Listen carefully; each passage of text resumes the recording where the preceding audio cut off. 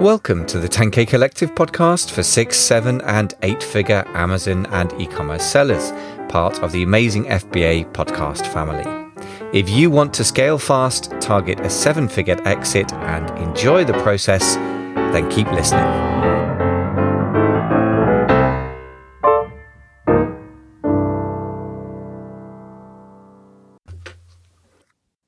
Ladles and jelly spoons, boys and girls, welcome to the 10K Collective podcast, the place to be for 6, 7 and 8-figure Amazon sellers, and increasingly I add the word and e-commerce sellers because it's suddenly time to really consider, when I say suddenly, it's getting more and more time every day, every month to consider whether you want to be solely on Amazon, because I think it's getting a bit to that point where the frog who's in the boiling water doesn't realize it's boiling until it really starts heating up very quickly. And that is happening for some of us here. Fortunately, we have an expert here to help us, Matt Edmondson, who's a fellow Brit that makes a nice change, a very, very good builder of direct-to-consumer sites, but also had the experience of selling not on Amazon, but to Amazon, which is kind of really quite a ride, isn't it? We'll talk about that. But Matt, first of all, warm welcome to the show. Thank you so much for coming on. No problem. Thanks for having me, Michael. Excited to be here, talking to a fellow Brit. It's unusual, actually, in the podcast world. It is, and I think there is a slight difference in style, which is fine. It's good to have a variety of opinions and approaches. Where are you coming to us from, since we mentioned geography? I'm actually in Liverpool, very, very sunny Liverpool right now. Yeah, which is not a common thing, I have to say, my experience up there. I lived in Manchester for a year. That's the closest I've got. But yeah, sunshine is on the west coast of the UK, or of Great Britain, I should say specifically, is an unusual thing. So Americans listening, we're not always rainy, just mostly. But makes a nice change to get outside of the London bubble as well. So two bubbles we're outside of today. So what we're going to talk about is basically the question, how do I build my own direct-to-consumer site? So you mentioned before we talked to the podcast why it's important, but can you just reiterate for me? I think that's really important that we think about why we make the effort, because it is going to be effort, isn't it? Yeah, it is. And anything worthwhile is going to take effort, right? There's nothing which is really that easy anymore. But no, we were saying that I think for me, whether you're on Amazon or eBay or wherever you sell, if you sell on a third-party website, you should definitely have a direct-to-consumer website, the D2C, as we like to call it. And the reason I think that is because you own that website. You own the domain name, you own the website, you own the code, probably. You own the database, you own the products that are going on there. And it doesn't matter in some respects whether Amazon and you fall out overnight on your own D2C website. You've still got it. It's still trading. It's still up and running. And I think so often we build these businesses which do really well on platforms which we don't own and we don't control. And those platforms don't exist to make you money. Let's just be real. They're not there to make your business a success. I think they could care less about it. They're there to make themselves successful, and they're going to make decisions based on what makes them even more successful. And that quite often will railroad, it will quite often destroy, maybe. It will, it has impacts on your business, doesn't it, when you run on these third-party websites. So for me, the direct-to-consumer is the thing to focus on. It's the thing to grow for longevity. Yeah, longevity is a good word to end on, I think, as well, because I think a lot of us kind of guiltily, and I've certainly been in that position, I'm still to a degree, that we feel on the one hand, it's not smart to have excessive risk concentration. We kind of know this, and we've experienced it, or we've seen our friends get thrown under a bus by Amazon in various different exciting ways. Got product on a boat from China, maybe you've got a container, maybe even more, and then they suddenly say, oh, you cannot ship our stuff in. They've shut down listings, etc., all the nasties. Mm-hmm. But I think that what puts us off sometimes is because we're dealing with the short-term pain of Amazon and the short-term pain of building a website. And I guess in the short-term pain, building a website's always going to lose because it's work, isn't it? But I couldn't agree more. I think that third-party platform risk as a general thing is underrated. A lot of people build a Shopify site and then they get traffic from Google. Well, you're still exposed to third-party risk. And I think that in the end, whatever you own yourself, as you say, the domain name, you probably get a trademark and then you legally own that literally. And the data, I think, is the critical thing, isn't it? In the end, what makes Amazon or Google geniuses is the data and their ability to process it, I think. So those are great reasons. And I would just underscore that sort of from the negative point of view, if you don't get this right, I don't think Amazon's getting any nastier in terms of suspensions and stuff, but it's certainly less and less interested in small players, because it's a nightmare for them to manage 6 million sellers. And I think also that the only way they're going to monetize the whole business is to simply keep putting the ad costs up. And that just means profitability is going to plunge. It's going to be pay to play, just as Facebook is now and it didn't used to be, just as Google is and didn't used to be, Instagram. It's a common pattern. So I think from the Amazon seller perspective, and when he works with Amazon sellers, I would just say, anyone listening, now is the time. Don't wait. So having said that, we got to do it. Let's talk about this wonderful 6-part framework you got. But first, we ought to give a little bit of a flavour that you're a sort of reformed Amazon seller. Tell us a little bit about your background there. What happened? How come you sold on Amazon and you're now not? A reformed Amazon seller. Yeah, no, we had a unique opportunity a few years ago to sell products to Amazon directly, which we did. And we did that through Vendor Central. And we had an awesome guy, actually, that we dealt with at Amazon. He was such a cool guy. Really super helpful, got on very well. And then, as with all things, Amazon personnel change. And when personnel changes, they don't maintain the history, do they? And so things changed for us, I'd say, on Amazon to the point where it became untenable. And so we were just like, no, we're not doing this anymore. This is beyond crazy what they're trying to do. And so what started out well didn't end up particularly well. But I do have to say hats off to Amazon for what they've built. I mean, they're not unclever in what they're doing. And I learned a lot actually from the year that we worked with them. But yeah, it was an interesting relationship. Let's just put it that way. It was interesting, and I would not be doing it again.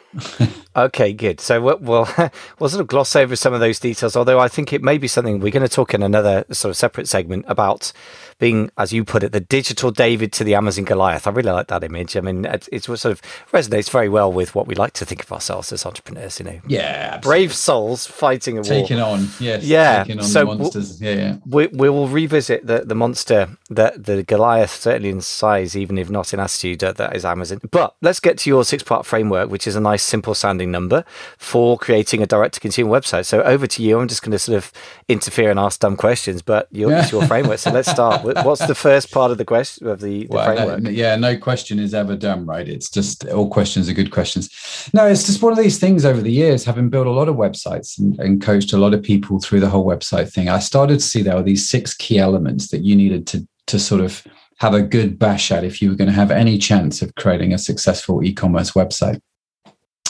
And it took me a little while to realize this, but the first place you start is not actually the website, as interesting or as odd as that might sound. So, most e-commerce businesses, D2C, let's call them D2C. So most D2C e-commerce businesses that fail, they come to me and they ask for help. They're like, this is my website. Why is it not selling? And they focused all their attention on getting that website up and running and beautiful, and they think they need this gadget or whatever on the website, but no one's buying anything. And in fact, if you're a Shopify owner, it's the most common complaint I hear. I've got a website, I've even got a bit of traffic, but I'm not generating any sales. And we realized actually over the years doing this, the first place you always start with any e-commerce business is product. Branding and product, the 2 key elements. They're like 2 sides of the same coin, if that makes sense. And so by product, I mean, fundamentally, you've got to have a product that people want to buy, right? If people don't want to buy it, I don't care how good your website is. I don't care how good your marketing copy is. I don't care about how much traffic you send to it. People just won't buy it fundamentally, right? No one's really making a killing selling fidget spinners online, right? Because people don't want to buy them anymore. And I could create the best website in the world, but it's not going to necessarily help me. So we always start out with products and we always start with branding, two sides to the same coin, and branding's quite an interesting story. It's quite an interesting concept and how that works, the tone of voice, the colors, the values behind the brand. I think people want that now, especially people that don't want to shop on Amazon. They want to know who you are. They want authenticity. They want transparency. And you bring all that into your branding and your product, you're onto a really good start. Yeah. So yeah, that's the first one. Yeah. And I think it's good to revisit the really basic thing. I think a lot of the time, I don't know about you, Matt, but I often find that if I'm trying to sort out a business, including my own, that when it's going wrong is what I forget to remember what it feels like to be a consumer. And as a consumer, if I go shopping online, I don't particularly like shopping, but I kind of like buying stuff, and I certainly like getting stuff delivered and getting to use it. And what I want is a product. If I enjoy the experience, then that's quite nice, but that wouldn't pull me back. Now, some people love retail as a kind of hobby and they like experience. That's a different type of consumer. But it comes down to, is the product good, yes or no? And equally, particularly in the harsh Amazon world where you got reviews instantly, but any kind of review type feedback situation, i.e. the internet is one big feedback machine, even if you don't see it, right? If somebody's bitching about your product on Facebook to their friends, you may not see it. That doesn't mean it's not happening. Then having a bad product is just inviting a lot of bad publicity to go around. So I'm glad that you've, nailed that one up front. The other thing that's interesting to me is this. A lot of the time when I see something that looks pretty strange, like I've got somebody's just got in touch with me, and I'm not going to give his exact website name because I'm going to be rude about it, but it's basically something like reallyinterestingproductscompany.com. And that's kind of, that calls out no specific consumer in the entire planet. And I'm immediately thinking, wow, okay, has this person got a target customer avatar?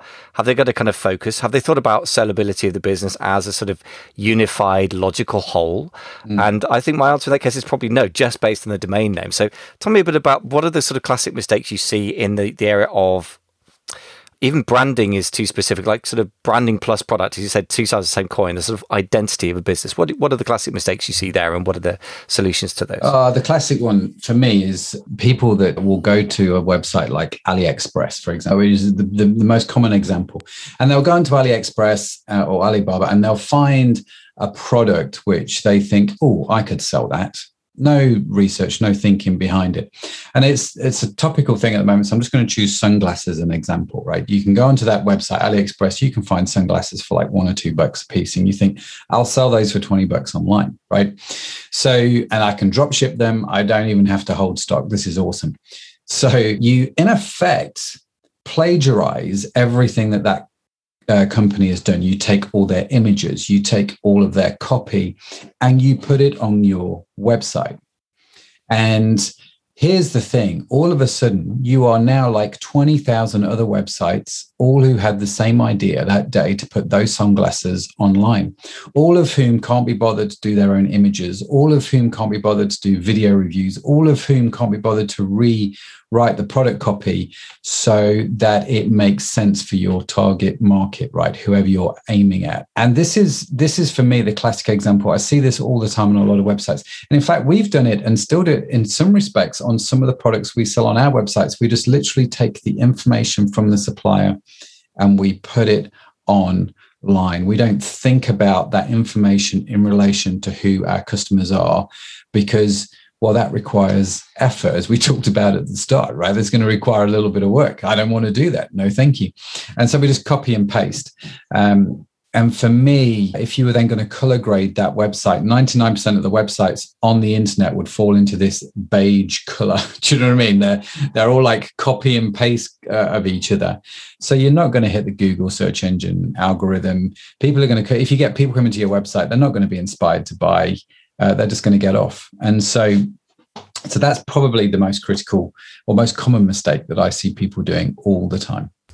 Yeah, and it's interesting that the kind of look and feel of the site, as you talked about, it kind of feels like the problem. And I suppose you could look at it literally and say, boring name, as I've just been rude about, like the most generic name ever.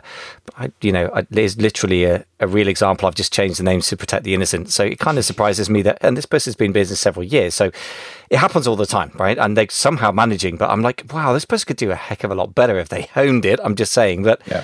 But the other thing, but to come back to your comment, but then the immediate surface level thinking is, oh, my website's beige. If I make my website beautiful, that will solve the answer. And I guess what we're both circling around is like, you kind of need to have somebody you're actually trying to serve. So tell me a little bit about that part of it, the sort of thing behind the thing. So, okay, there's a product and there's a brand, but that implies the missing third piece, which is the person who's buying, right? So tell me how you go about making that part of the business better with your clients, or indeed in your business. Yeah, one of the things that we do, I'm a simple guy, right? So I like simple things. And for me, I have a keynote document. Okay, so if I'm ever starting an e-commerce business, I have a keynote document. And I am literally thinking about who is the target audience? Who am I trying to reach? And I'll go through Google Images, through Pinterest, through iStock, all those kind of photo places. And I'm going to look at images which relate to my target audience. Okay. And I'm going to put them in a Keynote document. So I'm going to get images of them. I want to understand. I ask questions like, what clothes do they wear? What places do they go visit? Where do they eat out? Do they eat out? What kind of house do they live in? What kind of furnishings do they have in their house? Not because any of that information is going to go on the website, but what that's doing is that's putting me into the mind of the consumer. Do you see what I mean? That makes then a lot of sense to me. So I was... and I spend a lot of time doing, and this is why I like just the images, because it's simple. And I can tell you the story of our consumer from 10 pages of images on Keynote around those key areas. We can build that image up and we can go, right. So this person is typically male. He's 35. He wears T-shirts, jeans, drinks in coffee shops. He likes to journal. And I pull all of this information out just from the images which resonate there. So guess what I'm going to do? If that's my target audience, right? I'm going to go find out what colors resonate, what kind of signage appears on the shops, that they shop at. I'm going to look at colors. I'm going to look at logos, and I'm going to look at all those kind of things to build up a picture of that customer. And that's going to be the look and feel then of everything that I do online. So you take one of my beauty websites at the moment. For the longest time, for about 10 years, that website, I actually did all the design work for it. And it wasn't 10 years, maybe it was about 6-7 years ago. I had this brain fart, for want of a better expression. And I realized quite quickly, I'm like, what am I doing? Why am I designing this website? I am a man. My target audience is 97% female, right? So I contacted a design agency that was owned by a friend of mine over in Dallas, Texas. And I said to him, listen, you've got some great female designers there. I need them to design the website. He's like, what do you mean you need them to design your website? Your website's fine. I'm like, no, it's been designed by a fella. I need to change this to make sure it connects with my audience. And the design then came out radically different to what we had.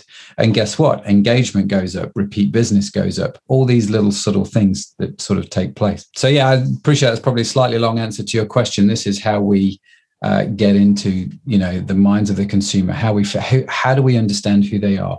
For me, it just starts out with a Keynote document and Google Images. That's a fantastic answer. I love detail. I mean, I just think a lot of the time, and if I may say to our American cousins who have many, many virtues, and one of which is not necessarily detail. And then there's an art to detail, like do this and then click on this, which is like stupefyingly too specific, versus, just do this. I think that's a really nice blend because that's very doable, but it's very specific. And I think that's doable and specific are magic words for me. I really like that. I think I would say this, that the whole thing of just if you are reselling other people's products, and I've had clients who've done several £1 million a year for a long time who are reselling other products, and they're using the ready-made images from suppliers. I don't blame them. They've got hundreds and hundreds of product lines to deal with. Nevertheless, it's striking how unattractive and how unfocused on anyone. It's not even unattractive to a particular person. It's just they haven't even thought about attracting a particular person. So the opposite and really mentally connecting, I guess it's the skill of empathy at a professional level, right? So it's understanding what it feels like to be in somebody else's world and then creating stuff that will attract that person. It's kind of marketing 101, but it's very much present by its absence, and people who are otherwise very, very sophisticated operators, I'm always surprised. So I think it's one of those things that I don't care where you sell, even if it's 100% on Amazon. Doing that exercise sounds really, really powerful to me. Okay, so look, we're sort of inching our way towards the website. So the website's the next thing. Yep. Tell me more about it. So obviously you've understood the consumer, you've got the product nailed, you've got the branding idea nailed. Presumably what you're saying is you need to nail the branding elements before you even start building a website. Is that a fair assessment? Yeah. And let me just define branding a little bit, because for me, branding includes the persona definition, understanding who my target customer is. Okay, and once I understand who the product that I'm selling, I know it's a product that's in demand. I know who I'm selling it to. I know the kind of things that they like. Guess what? I can build a website that makes sense for my customer, which is always better than a website, which I really like. In the sense that typically most people go to Shopify, they'll sign up to Shopify, and then they'll go shopping through the templates. And it's like, well, that one's free, or that one's $180, but I do like how that one does that. That's really nice. Not thinking once about your customer. It's just totally based on what you like and what appeals to you. And you know what? You might not be your target customer. Like, I'm not my target customer on the beauty website. I would never have designed the site that we have now, right? But that's okay. And so that's why it's important to understand your product and your brand before you go and start creating the website. Phase 1 and then phase 2. And so, get onto the website, but build it for your customer, not for what you like. It's a fundamental principle. Yeah, totally agree with that one. I've been working with a client, and to be fair, not off Amazon, but we're creating off Amazon elements before he even launches on Amazon, partly just to be able to, because he wants to get a relatively high price point for the sort of item he's selling in kitchenware that is typically £20-30, and he wants to sell for 40-50, that kind of range. And so I said, look, people are going to Google it for that sort of money, and what I want is beautiful branding that turns up, that appeals to the customer. And again, we've had the conversation where he'll, very respectfully say to me as the coach, well, what do you think? I said, well, okay, I'm kind of in your consumer market, but what really matters is the people that you've got who are friends of yours who buy this kind of product. Go talk to them. And he's got a sort of little sort of kind of sounding board. I would say focus group is a very dodgy thing, but kind of, a sounding board group of people. I say, look, the acid test is not what I think, not what you think, but what they think, that they get the deciding vote. It's not like we have no input, but and I think that's a very rational way to build something, and actually really emotionally hard to do. When you look at something, you don't particularly like it, but somebody else really does, and that puts someone who's in your target market. I've found it takes quite a lot of emotional discipline to go, well, it doesn't matter what I think about it. Is that something you've struggled with as well on your clients, or are most of them are just like... It's something I've struggled with personally. I mean, case in point, I'm involved in a brand of products. We sell vitamins and supplements, food supplements. And they're very niche. They're vegan, for the vegan, vegetarian market, although we're branching out much more to the sustainable model now. And we've redefined our demographic a little bit here. So by redefining our demographic, we were like, we really need to think about our branding. So going back to branding, we were looking at branding. And we have this wonderful lady called Lindsay who's involved. She's a beautiful lady who's done some great work. And the first concept she came up with, I was like, I really, really like that. But then I looked at the document my keynote document with all the images that I had of my target market. And I'm like, but nothing I see in that target market tells me that they're going to like that. Right. And so as much as I like it, as much as I want to run with this, I'm like, hang on a minute, let's think about now it may resonate with our target market. It may not, but I need to go and find out. As much as don't get me wrong, I thought what she did first time was brilliant. I'm like, wow, first time, home run, let's do this. But no, we've had to sort of curtail that. So it's not just clients that struggle with it. It's me, to have the capacity to go, hang on a minute, I just don't see this in anything that resonates with my target audience is quite a difficult thing to do. It reminds me of the phrase by a writer whose name escapes me, which is "kill your darlings." In other words, you need to cut out anything that doesn't add to the plot, or doesn't really make the film work or the book work. Or in this case, there's the brand story, if you will, use that. And I've just been exploring with another lovely guest recently, an American lady who was talking about story brand, and I've just been going through that myself. And as a prelude to the Don Miller thing, which I really like, because it forces you to think in terms of empathy and customer journey. It's a different take from somebody who had a screenwriter background on the same kinds of things you're saying. And I guess that writer phrase, "kill your darlings," or that discipline of a lot of stuff ends up on the cutting room floor in a Hollywood studio, and the result is what they call the final cut, for a good reason. Yeah. So the cutting things, even though, and this is the emotional discipline, isn't it? Spent time, money, effort on it, and you really like the person who's done it. That's really hard.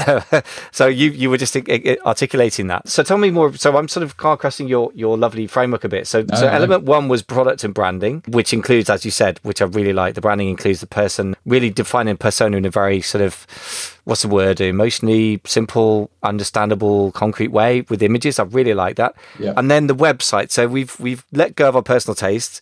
What are the sort of next steps with the website creation? So you've got to obviously make the website work for your client, which means you need to. And people say to you all the time, "Or what platform should I use? Should I use this, or should I use Shopify? Should I use Magento? Should I build my own? What should I do?" And the answer is very simple. What works for your customer, right? What resonates for your customer? Do that. If your customers are young, vibrant kind of people, they're not going to vibe with with some of the old style WordPress sites. They're just not going to, right? And you may have been using WordPress for 10, 15 years, but that doesn't mean that that's actually going to resonate with your target audience. So again, think about what works for them and choose a platform that, one, works for your customer, but two, you can actually use. And I don't think it's a case of one platform is best for everybody. Most of them have got free trials. Go and have a play and see which one works for your business. You know, for me, in the past, I've used Shopify sites. I thought they were a great starter platform, but we, over the years, just developed our own e-commerce platform because I needed something, you know, to do stuff the way I wanted to do it. I am a slight control freak. I'm not going to lie. So I wanted to make sure that the platform did what we needed it to do. And so, but that makes sense for us and that makes sense for our customer base. So you've got to invest in the platform that works for you and what you need to do. For example, on the beauty web, we offer samples, free samples. So you buy some beauty products, you can get free samples. We wanted to replicate, you know, the department store feel. And so we then wanted to take it a stage further and say, actually, customers could choose their free samples that they got. Well, that programmatically would have been an absolute nightmare if I was on, say, the Shopify platform. But because we were on our own platform, made sense. That kind of helps me decide which way I need to go because I understood the features that I needed for my target audience. So invest a bit of time and energy in getting the website right, because if you don't, it will cost you thousands in terms of mistakes later. So don't always go for the cheapest. Don't always go for the most expensive. Go for the one that makes sense. Yeah, there's a lot of common sense. And again, another sort of, how can I put it? I don't know how to put it, sort of generally strategic level mistake in any business ever is just doing something because it's there, as opposed to thinking about what am I trying to achieve and then finding the tools that enable you to achieve the end.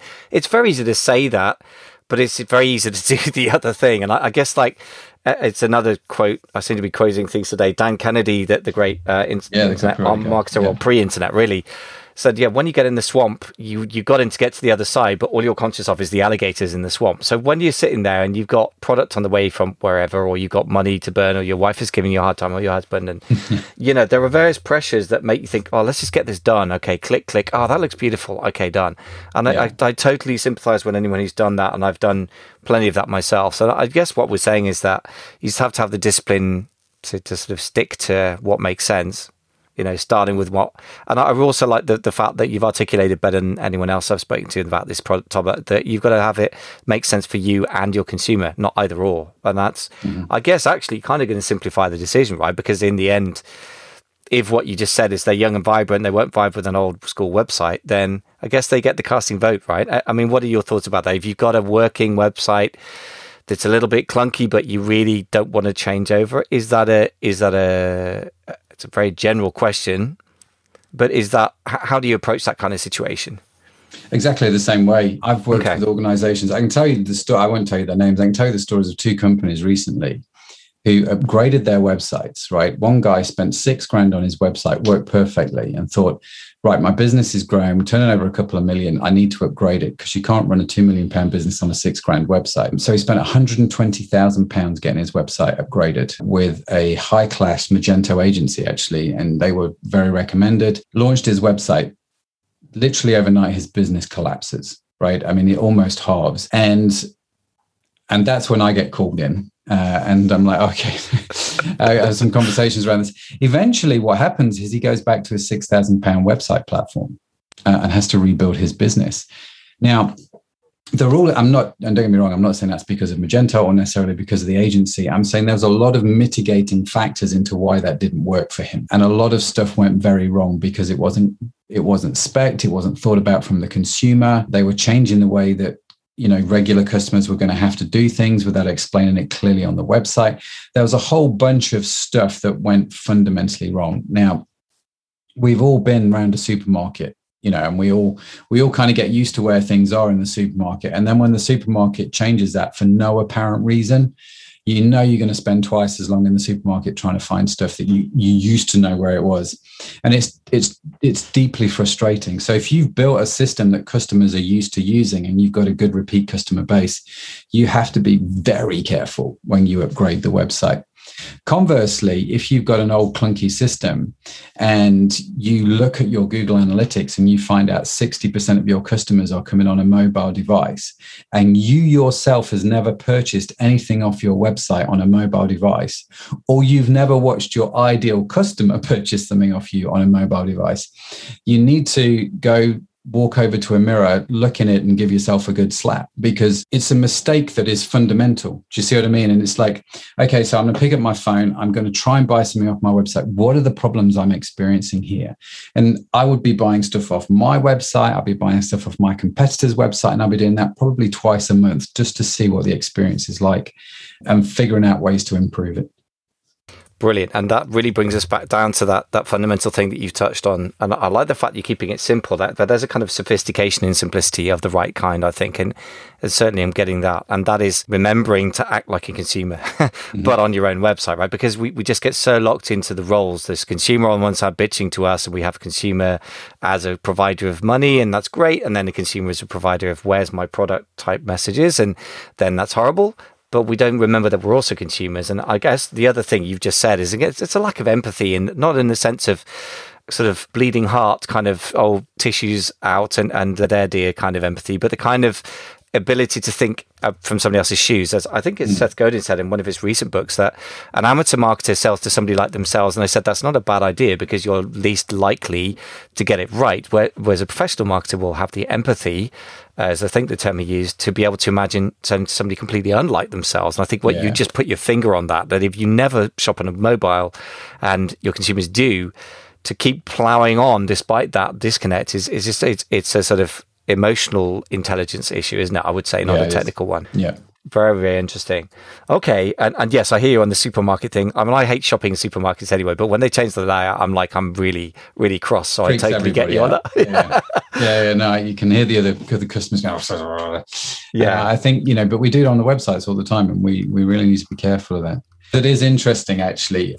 Whenever I do coaching with clients, I always like taking on a new coaching gig, because one of the first things I say to the client is, just so you know, this part of the budget here is basically me buying from your competitors' websites. And so I want to know who their top 3, top 6 competitors are, depending on what they're selling. And I will literally go and buy from every website, and we'll look at the products, how they come, we'll return the products, look at their returns process, what was the buying experience like, and so on and so forth. I think you should be doing that for your own website, for your own product. Yeah, that's a super idea.